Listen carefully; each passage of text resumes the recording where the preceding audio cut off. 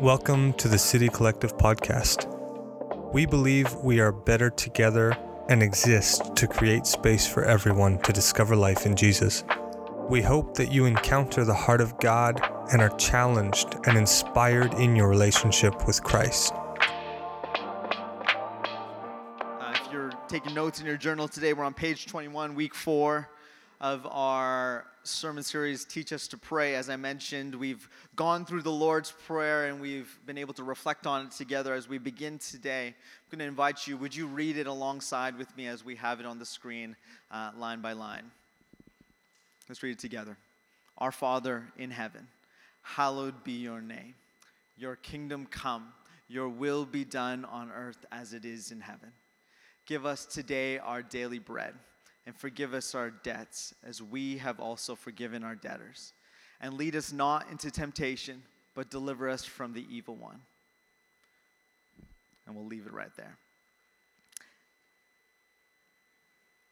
We're going to jump to Matthew 6, 16 to 18.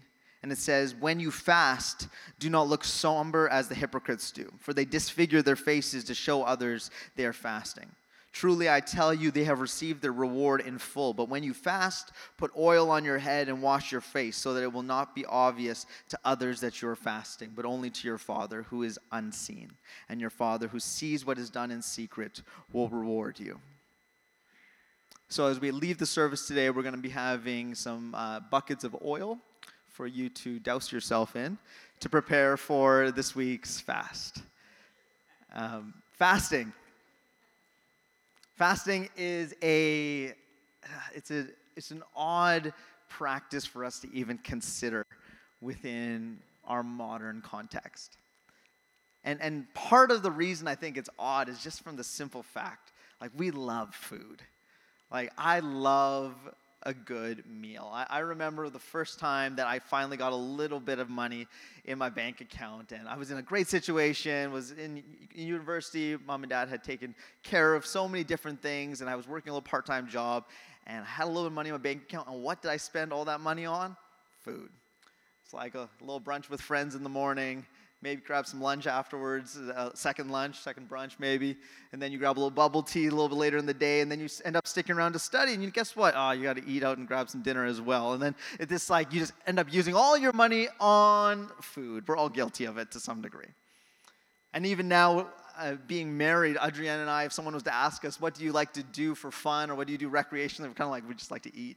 We like to go to different restaurants and try different cuisines, and we don't like to go to the same restaurant twice if we can, and we're going on a date night, we're trying something different. We love to eat, and we live in a place and a time where everything is at our fingertips, every cuisine at the highest level in the most speciality that we could have desired. It's all right there for us, and we are grateful for it.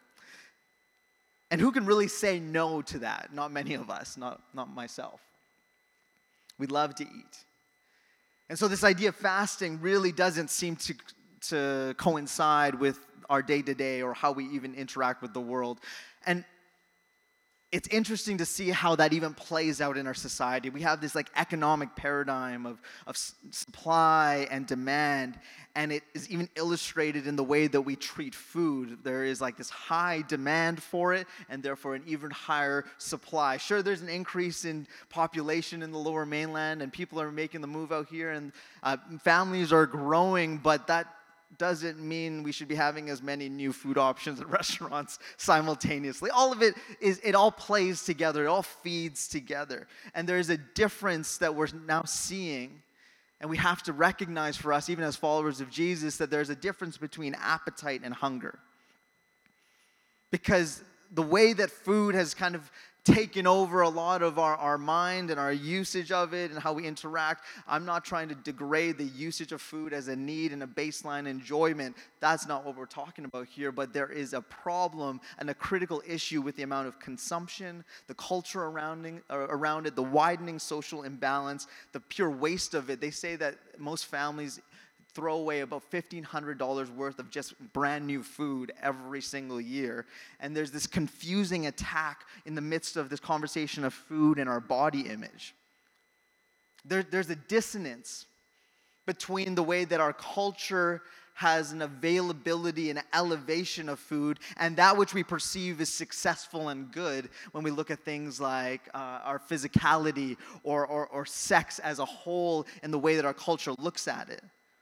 All of it seems to be in conflict with one another because ultimately it isn't food that is the root of the issue. We face something different. Our desires are something that sit much deeper. For us as a church, we often talk about this idea of disordered desires that we face. How we're programmed in our modern age to normalize excess and indulgence and to make pleasure the primary pursuit. It's a really normalized and promoted idea. We live by phrases like the heart wants what the heart wants. The result is that we find ourselves in this wilderness of competing desires. In the language of the New Testament, there is this tug of war between the flesh and the spirit. And in Freudian thought, there is this idea of the pleasure principle. The pleasure principle is decision-making that works towards immediate gratification and an avoidance of pain in order to satisfy biological or psychological needs. This is this principle that has been seen within an adolescent context, but more and more is within our grand adult narrative. And I don't have to actually tell you about a Freudian narrative about a pleasure principle for you to look at a lot of the things around us and be like, yeah, we are just trying to get what we want when we want it. As quick as we can, we want the things that we want. It's the pursuit of, I want to do whatever feels good in the moment. And this impacts our relationship with food, but also with people, with ourselves, with our family systems, our financial decisions, and our faith journey. All of it is impacted by this manner in which we have become formed. And if that's the case, if this is a paradigm that runs across our culture, no wonder fasting doesn't just seem unappealing, fasting seems weird. Fasting can seem inhumane. Our text today, the one that we read from verses 16 to 18, it is this idea of talking about the hypocrisy of spiritual practice in the public sphere. Don't present yourself as being holier than others in the midst of what you're doing, but to commit yourself in spiritual practice to relationship to God. And it's a great idea and it's a good concept, but in many ways we can't even interact with it because the idea of fasting isn't even on our radar. Forget people knowing that I'm fasting. The idea of fasting at all isn't in our consciousness. Fasting has become a lost practice in our modern Western church. Richard Foster says, the practice of abstaining from food for spiritual purposes is fasting. So if that's the practical definition, that's one thing. But I want to talk about what's really happening. Why does it matter? And the most blaring question for many of us, where do I even begin? Those are the three questions we're going to engage with today, and we'll see what Jesus has to say about it, both in the text and in his life. So what is fasting? Despite fasting being one of the most abused and least used of all the spiritual practices throughout Christian history, for millennia, it was a core practice for following Jesus. Throughout the Bible, we can see it taking place. The first story we read about Jesus' life is him fasting and praying in the wilderness, just like Moses and Elijah. And the central characters of the New Testament continue this practice as did the early church, in which they fasted twice a week on Wednesdays and Fridays. It was a little bit of a rejection of the practice of the Pharisees, who were fasting on other days, and so they said we're going to fast on these days instead. Everyone's a little bit fickle about those things, but they were fasting, and they were making it part of their regular practice. It was part of who they were and how they were being formed. But it's not until quite recently that it's fallen out of favor. And like I said, it really comes as no surprise in a space of luxury and indulgence and addiction and excess, where the desires of our body have come to hold power over us. The first time I fasted, I was in my late teens, and I remember that I did not do it well, and I basically just thought about food all the time. It wasn't a particularly holy fast by any means. I remember it was to the point where I was like literally just watching YouTube videos about food. It's ridiculous, but it's quite literally what was going on. Just like sitting during my dinner time, and I'm not eating food, but I am consuming Gordon Ramsay cooking up like the 3 best things to put on your steak sandwich. Like, I don't know, whatever it was. It wasn't good. And what I'm trying to say is I didn't really know how to fast. And then in fact, fasting became something quite different. It just became another means in which I became a slave to my desire. And I wasn't radically shaped by that initial experience, and at least not in a way of substance. But it was something that I had to learn what was actually taking place within me as I entered into this idea of fasting. So before we can name why we fast, I think we need to name why we don't fast. There's a tension that exists in this idea of fasting between Christ-like formation, humanistic legalism, and mundane apathy. It all kind of sits at different points of the spectrum, and we find ourselves kind of leaning one way or the other in different points of our journey. And we can really hold unhealthy assumptions about fasting. Fasting, first and foremost, is not about your health. It's not about your diet. It's not the purpose of it. Those are good things. To diet or have restricted eating habits, those are not bad things, but it is not fasting.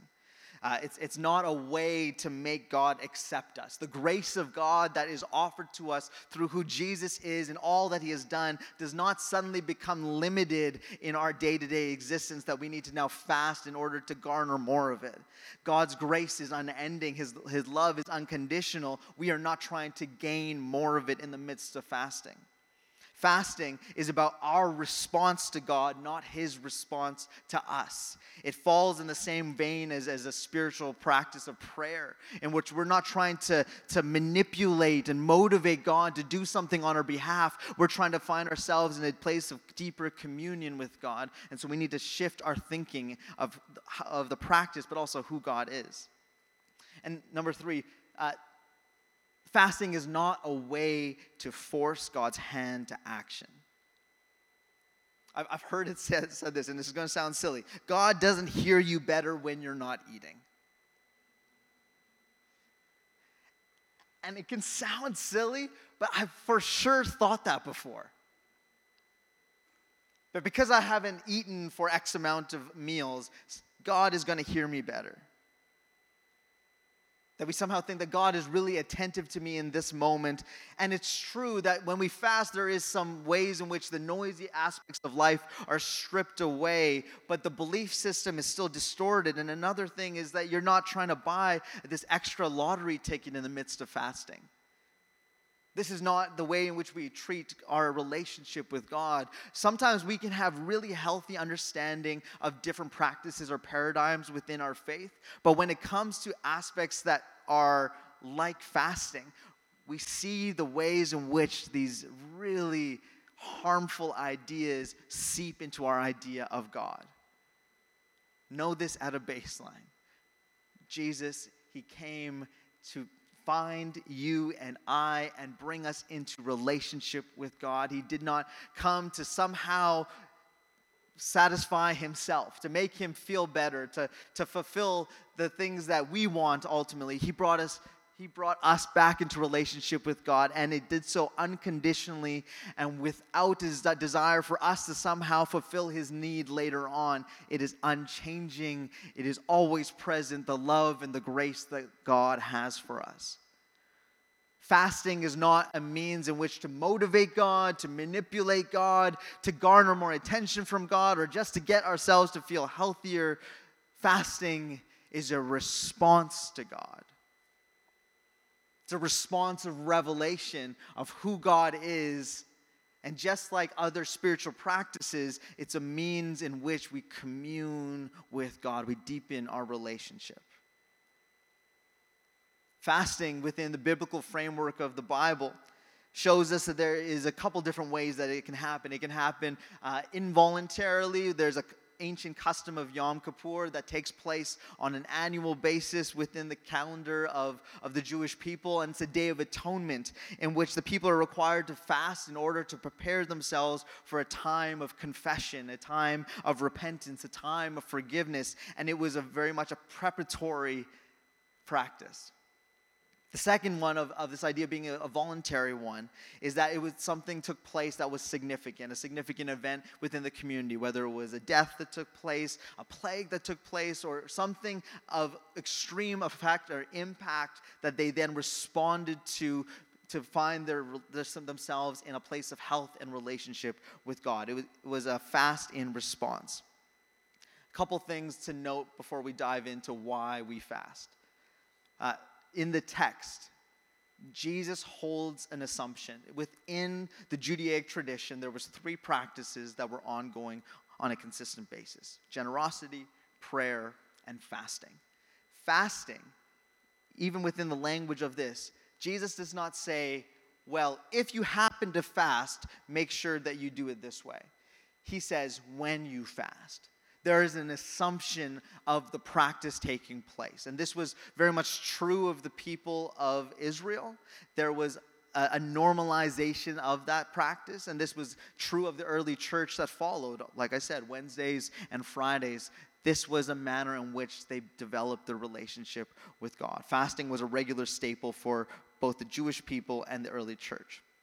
Scott McKnight, he talks about the ways in which we're prone to fast, and he calls that there's 2 different ways. Instrumental fasting, meaning that we're trying to do something that is going to benefit whether physically or spiritually. And then there's an idea of responsive fasting, where it's a whole body response. Scott McKnight used this language of body talk, the idea that you don't have a body, you are a body. And simultaneously, you're more than just a body, you're a spirit. There's an integrated being that is present in this practice of fasting.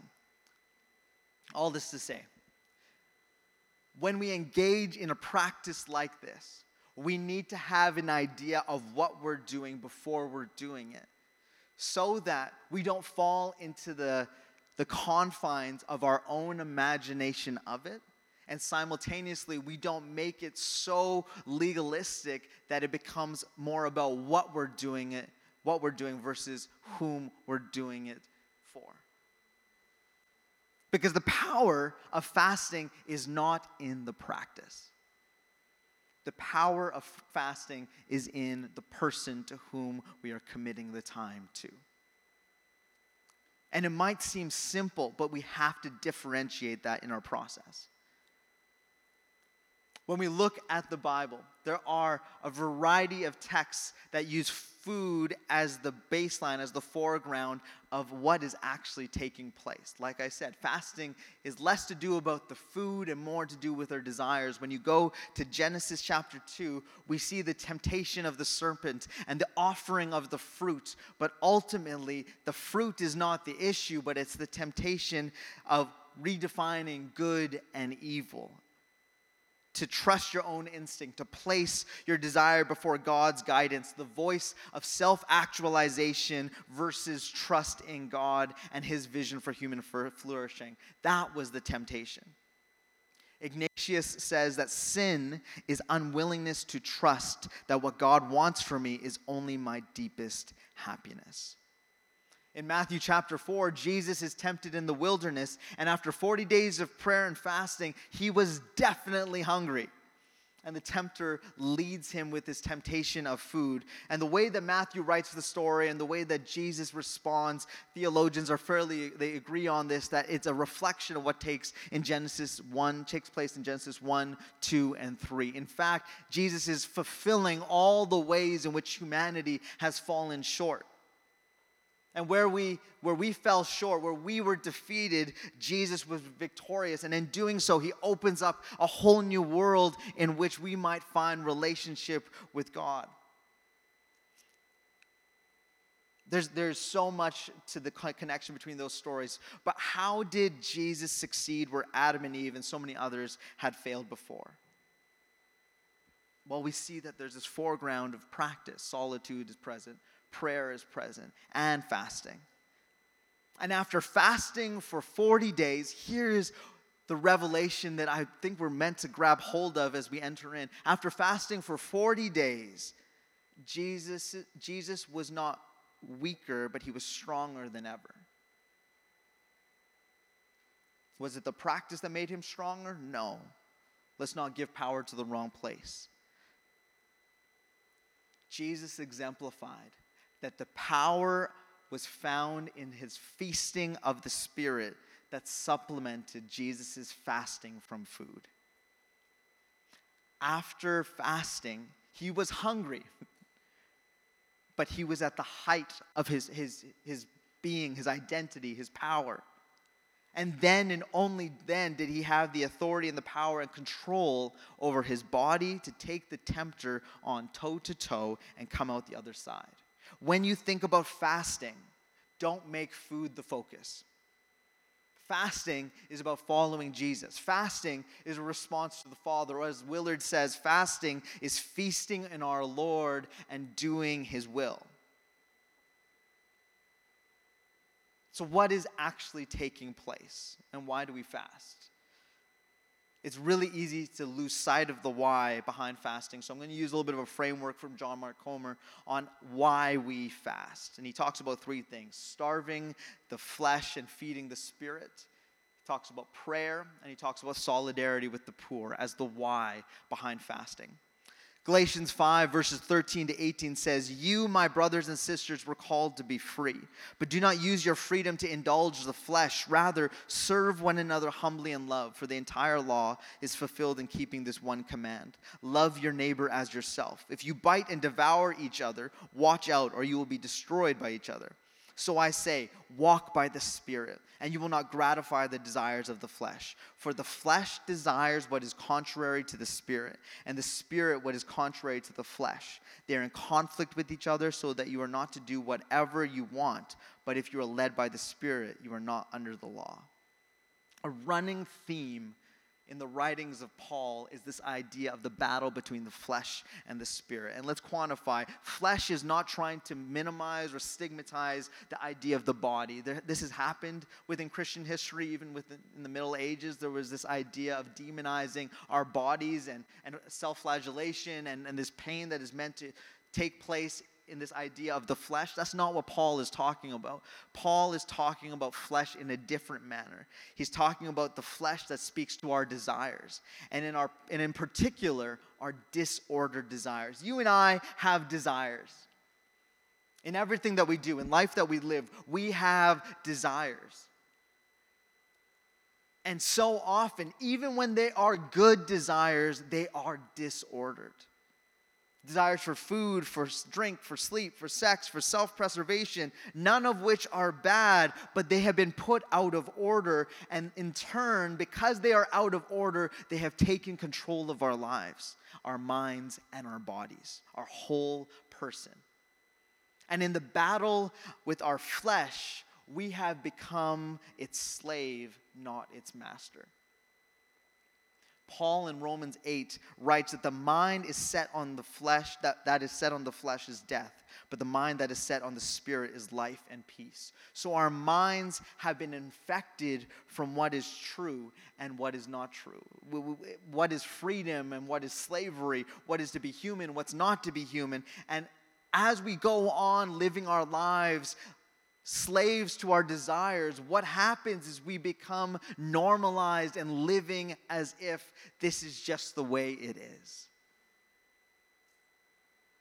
This is how I'm designed, because this is all I've ever known. And we've bought into this lie from culture that our disordered desires is just what it is to be human. But so much of the biblical narrative is renewal of what it is to be human, that when we look at Jesus, we see the rightly ordered desires of the heart, desires of the kingdom, desires for others, desires for holiness. These are the things that Jesus puts forward. He doesn't mitigate all the other desires. He just puts them in the right place. So practices like fasting are meant to reorder our desires according to the way of Jesus. To see in the way our hearts have been rended and broken and distraught and disordered, and find wholeness and healing and rightness in relationship with the one who shows us the way. Here's a thought that I have found incredibly helpful when considering our desires. In moments of conflicts or moments of stress, each day, we're going to feel a strong rise of desire. Adriana's going to say something to me, and maybe it's going to hit the wrong spot. Or I'm going to feel irritated about a conversation that's happened earlier in the day, and I'm going to respond poorly. There's going to be these moments in our days where we have this really strong desires. Anger, frustration. Maybe we have this urge to swipe at someone, this urge to yell at someone. These strong desires that rise up within us, but your strongest desires are not your deepest desires. So in the moment, your strongest desire may be to yell, or it might be lust, or it might be to hit someone in anger, but that's not your deepest desires, because deeper than that, underneath it all, when you and I make a decision to follow Jesus, we're not left on our own. We're not left to our own devices, but we're filled by the power of the Spirit to live a life that's beyond what we had previously been part of, previously thought of, previously seen before, and our spirit is in contact with the Spirit of God. And when that's the case, there is a reforming of it that takes place. There's a renewing of it that takes place that actually makes our deepest desires in line with God. And we're waiting for the day in which all things are made new and we can be one and in relationship with Jesus, and we're in this awkward in-between. We still have our flesh and its set of desires, this mixed bag of reality. And what Paul is saying is that freedom is not the ability to do whatever we want. For Paul, that is actually slavery. It's actually slavery to our desires. And Jesus would have serious issues with our definition of freedom. We define freedom as the ability to do whatever we want when we want, as long as it doesn't hurt anybody else. And we've believed this lie that somehow we can live our lives doing whatever we want, whenever we want, and somehow our lives don't impact the people around us. For Paul, for Jesus, that is not freedom, that's slavery. Freedom is the ability to live in the Spirit, to have your spirit transformed by the Spirit of Jesus, and to want what the Spirit wants. To have your desires reordered and to actually will what the Spirit wants in and through your life. When Paul talks about this, and we put this in combination with the language that Jesus uses, that we're supposed to take up our cross and follow him, in Paul's language, to crucify, not gratify, not feed, not indulge, but to put to death, to starve the flesh, and instead feed the Spirit. This is fasting. To starve the desires that are disordered within us and feed the Spirit, to be in relationship with God, to give time and presence and attention to God so that our desires become reordered in alignment with the Spirit, and we might experience what it is to actually find freedom and fullness of life and not be slaves to the desires that hold us down. How do we do this? One of the ways is fasting. When we use language like repentance is this idea of turning around. I've been going one way and I'm turning myself to go another way. Fasting is almost this form of repentance where I'm not just thinking about going another way. I'm not just saying something that's going to move me in another direction. I'm actually taking my whole body, spirit, mind, and I'm turning myself to another way. This is what's taking place in this space of fasting. Sometimes we can make the mistake of connecting the idea of fasting as simply building our willpower muscle. And it is a way to grow in this idea of self-mastery and self-control. Self-control is ability to say no to something, and self-discipline, which is ability to say yes to something. This all comes in connection with the idea of fasting. But here's the thing, eventually, each and every one of us, we can have as much willpower as we want, but we will run into a moment where our willpower fails. Whether it is to an addiction, whether it is to a family hurt or trauma, whether it is to just the day-to-day realities of life, our willpower will eventually be found lacking. Does not matter how long we work that muscle. This is not about self-actualization or self-preservation or self-empowerment. This is about feeding the Spirit to become one with God, to be one who is serving and living and pursuing a heart that has God working in our lives. So that when we do find those moments in which we are falling short, it's not our willpower that we turn to, but the presence of God that we have become known to abide in. Richard Foster writes that fasting reveals the things that control us. If pride controls us, it will be revealed almost immediately. Anger, bitterness, jealousy, strife, fear, if they are within us, they will surface during fasting. It's a great marketing tool to get you to start fasting. All this to say, the practice is not easy. Worship team, you can join me at the front. You and I have been given desires that are good.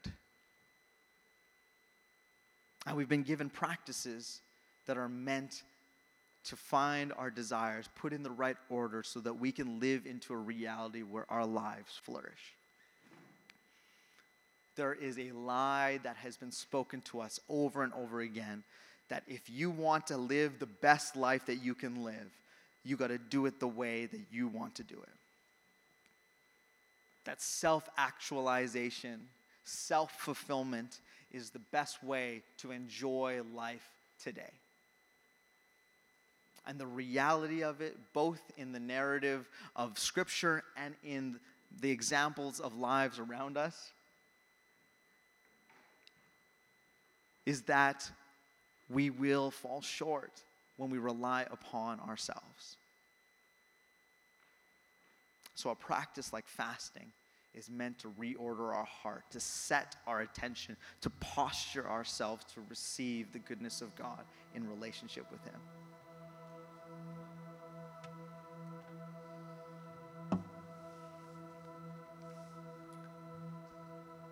I would invite you, we're going to put some information both on the website, we'll make it available, a couple different avenues, to look at some of these other reasons of why we fast. Solidarity with the poor. When we fast, we can invoke this compassion that we might be lacking. To pray, we might be looking for a need in our life, but it's always a response to what God has already done. It's a revelation of what's taking place. I want to invite you, though, where do we even start? I would actually say that for adolescents, for those in their teens, they shouldn't be engaging in the practice of fasting in this modern age. I think we have such a difficult idea of already what body image and our relationship with food is, that we need to have a sense of wisdom in how we approach it. But if you're in a place that you would like to engage and even just dip your toes into the waters of fasting, this is what I would encourage you. Start with a meal. And don't just pick breakfast because you already skip it. Pick a meal that you can then commit that time towards prayer. So if it's lunch, if it's dinner, and maybe it's just one meal a day throughout the week, maybe you pick one day this week and you're like, I'm going to go from breakfast to dinner, and each time where I would be eating, I'm committing to prayer. We'll be sending out those prayer requests that have come in, and we've made them anonymous, and we would invite you. That could be something you're praying with throughout the day. Maybe it's just a time of self-reflection and listening to what the Holy Spirit might be leading you into. Or it's just following along with the prompts that we provided in the prayer guide. There's a variety of different avenues. But I would invite you, pick a spot if you feel like it is a healthy step for you to take to abstain from food. And if that is not a space where you can engage in, that's okay. And I would relay the challenge in a different way then. Find something in your life that you can abstain from. And it's not just abstaining for the sake of abstaining, it's abstaining from something that you can then commit time of prayer and connection with God towards. So if you find yourself on doom scrolling before bed every night, maybe that's the thing that needs to be put away so that you can commit to prayer. If you find that things that are good but are consuming your life, maybe it's like you go to the gym and you do it far too much. I don't do that. But if it's something for you, find space where you can commit to prayer. I want you to find a place in your life where you can make space for the Spirit to become part of your day more than it already is. Often, our biggest challenge with God is not that He isn't speaking, it's that we're not listening. It's we're not making space. We're not looking for all the ways He's at work around us. As we said last week, pray where you're at. It doesn't need to be a complex prayer. Pray where you're at. Fasting can be a place in which you make space for that. Let me pray for you this morning. Father, we offer all of our hearts to you. We're grateful for the ways in which you have shown us your goodness and your grace, for the ways in which you have already fought for our hearts well before we ever deserved it, or even in moments where we would have called ourselves your enemy. Thank you, O God, that your grace goes before us, that your life is the revelation that we respond to. So in this space this morning, I pray that you would bring to the forefront of our minds disordered desires that seem to run rampant over our lives and hold us hostage, that we don't sit in any sort of freedom, that in fact we're slaves to that desire, whatever it is. Father, I pray that you would just give us the courage to name that right now. The disordered desire to which you are a slave to. I just pray that there is freedom that's found this morning. Whether it is a good thing or a bad thing, if it is above the one thing that is Jesus, it is not in the right place. So we ask, oh God, that you would work in a supernatural way to heal our desires today. In a lifetime of disordered desires and disordered reality, we know that it's going to take a miracle to heal our hearts, to move it in the right direction. So give us courage this morning to open our hearts to you, to ask where things have gone out of order and ask you in to set it right.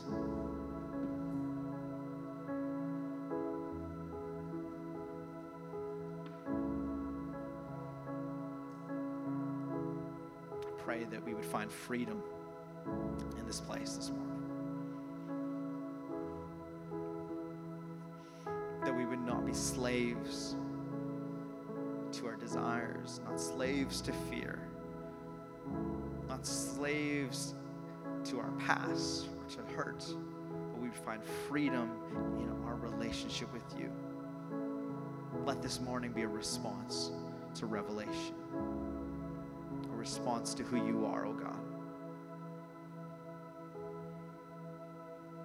And for those who are engaging on this journey this week to fast, in whatever capacity it is, I pray that they find you, that they might know you in a deeper way, and that you would be glorified. In Jesus' name I pray. Amen. Thank you for listening to today's message. We hope it encouraged and blessed you in your walk with our Lord Jesus Christ.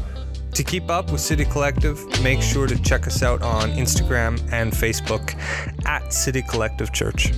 Have a great week.